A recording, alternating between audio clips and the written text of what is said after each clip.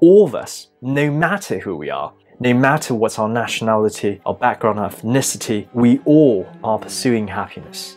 Happiness guides us. It is the reason of why we do many of the things that we do every day, and pretty much is the compass of our lives. It is in fact not far-fetched to say that the pursuit of happiness is the thing that unites all of us together. But can we actually become happy if we pursue happiness? Well, according to Dr. Russ Harris, medicine practitioner, psychotherapist, and best-selling author, we are actually part of a happiness trap. And what he says is essentially this: the more that we actually pursue happiness, the more miserable we become. That the pursuit of happiness, at least according to the way that we're doing it today, is actually a source of our unhappiness. And why does he say that? Well, according to Dr. Harris, if you were to study human nature as well as psychology, then the truth will be revealed. Because essentially, if you look at the modern human being, we have evolved over 200,000 years. And the way that we evolved, really, the way that our mind, our psyche was shaped, was to overcome many of the challenges towards our survival in evolution. Primarily, there were three. Firstly, there was, of course, the threat of death. You could, for example, be eaten by a creature, or you could die because of certain environmental dangers. Second, there was also a challenge of resources. Many of our ancestors, they were really living in very harsh environments where it was very difficult to get essential resources like food, even shelter, for example. Many of these things that are very important for our survival, it was a challenge back then to have these things. And then thirdly, there was also this aspect that us humans, we are part of social communities. Even in our ancestral past, we are social creatures, social animals. We live in communities, in tribes, and we survive together. So there was also a challenge of being able to navigate the social hierarchy, our own social standing and status to ensure our survival. Now, our ancestors in the past, the ones that were able to survive, they were able to survive because they evolved minds that would essentially help them overcome these challenges. Firstly, when it comes to the threat of death, the ancestor that had a mind that was always on the alert, worrying about potentially being harmed or being endangered, the one that was always in that state of alertness with that sort of anxiety that's crucial, they survived. When it comes to the second challenge of resources, the ancestor that was always constantly worried about resources and also constantly inquiring into his own resourcefulness and access to resources, they were the ones that survived. And when it comes to, again, the social communities that they participated in, the ancestors that were able to pick up on social cues and review his own social status, they were the ones that were well integrated in the communities. So many of these feelings, they are still a part of us today. They're very much a part of our nature. It is in fact our nature to constantly be anxious about things that happen, potential dangers, whether real or not, to always be in that alert state, to not be able to turn off our mind. It is also our nature to constantly look around, have a sense of envy, have a sense of greed, to want things, to become more resourceful in life. It is also our nature to constantly look around and see our own social status in the societies and the communities that we are part of. These feelings that I've just described pretty much sums up many of the negative feelings that we feel on a daily basis, right? Yet, they are very natural to us. It is essentially impossible to turn off these feelings. They are a part of who we are. You could try very hard to suppress them, but they are just part of how you were evolved. And so it is something that's impossible to eradicate. At the same time, we are constantly chasing happiness. What exactly is happiness then?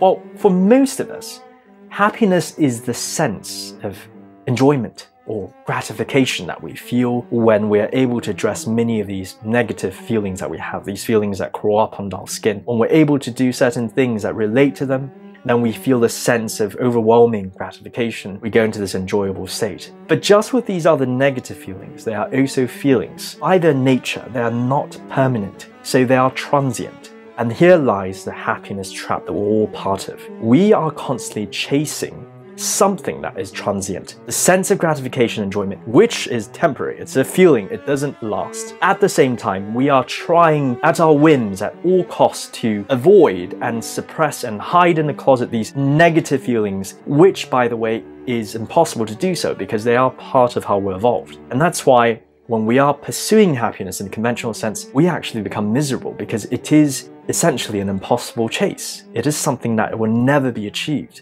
So what exactly is the solution? Well, according to Dr. Harris, firstly, we have to recognize that these negative feelings that we always try to avoid and eliminate, it is a part of who we are. So rather than try and suppress them, we should embrace them, especially when we recognize them for what they are. They are signifiers. They exist to signify something to you, to act as a sort of alert, to motivate you potentially to address certain challenges that affect your life and your survival. So they exist to help you. So rather than suppress them, we should try to embrace them and utilize them to help us. We should be mindful of them, observe them when they happen, and embrace them fully. And what you'll recognize is that when you do that, they don't exactly have the same sort of overpowering feel that you had previously, where it dominates you because you're no longer trying to fight it.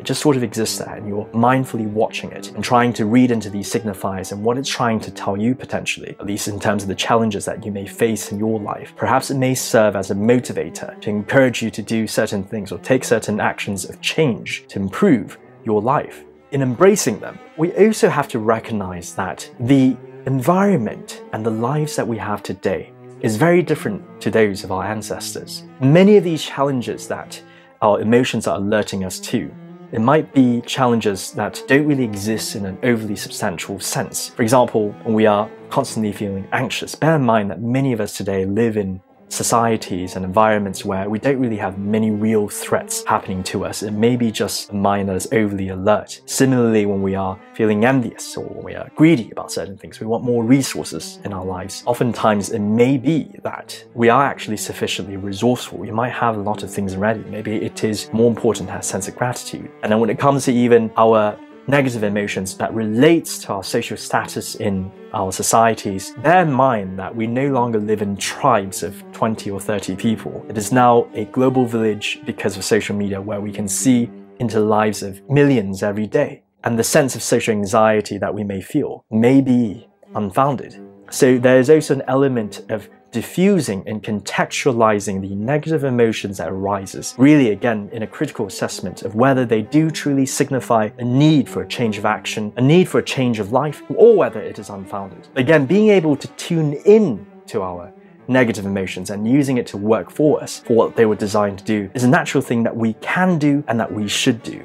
And it will lead us to become happy in the sense, no longer fighting these things which are second nature to us.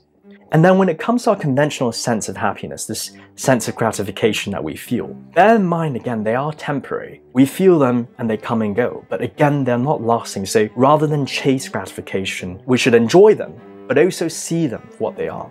Things that we can't really put all our bets on. Things that we can't necessarily rely on, the same sense that we can't rely on negative emotions to the ultimate extent.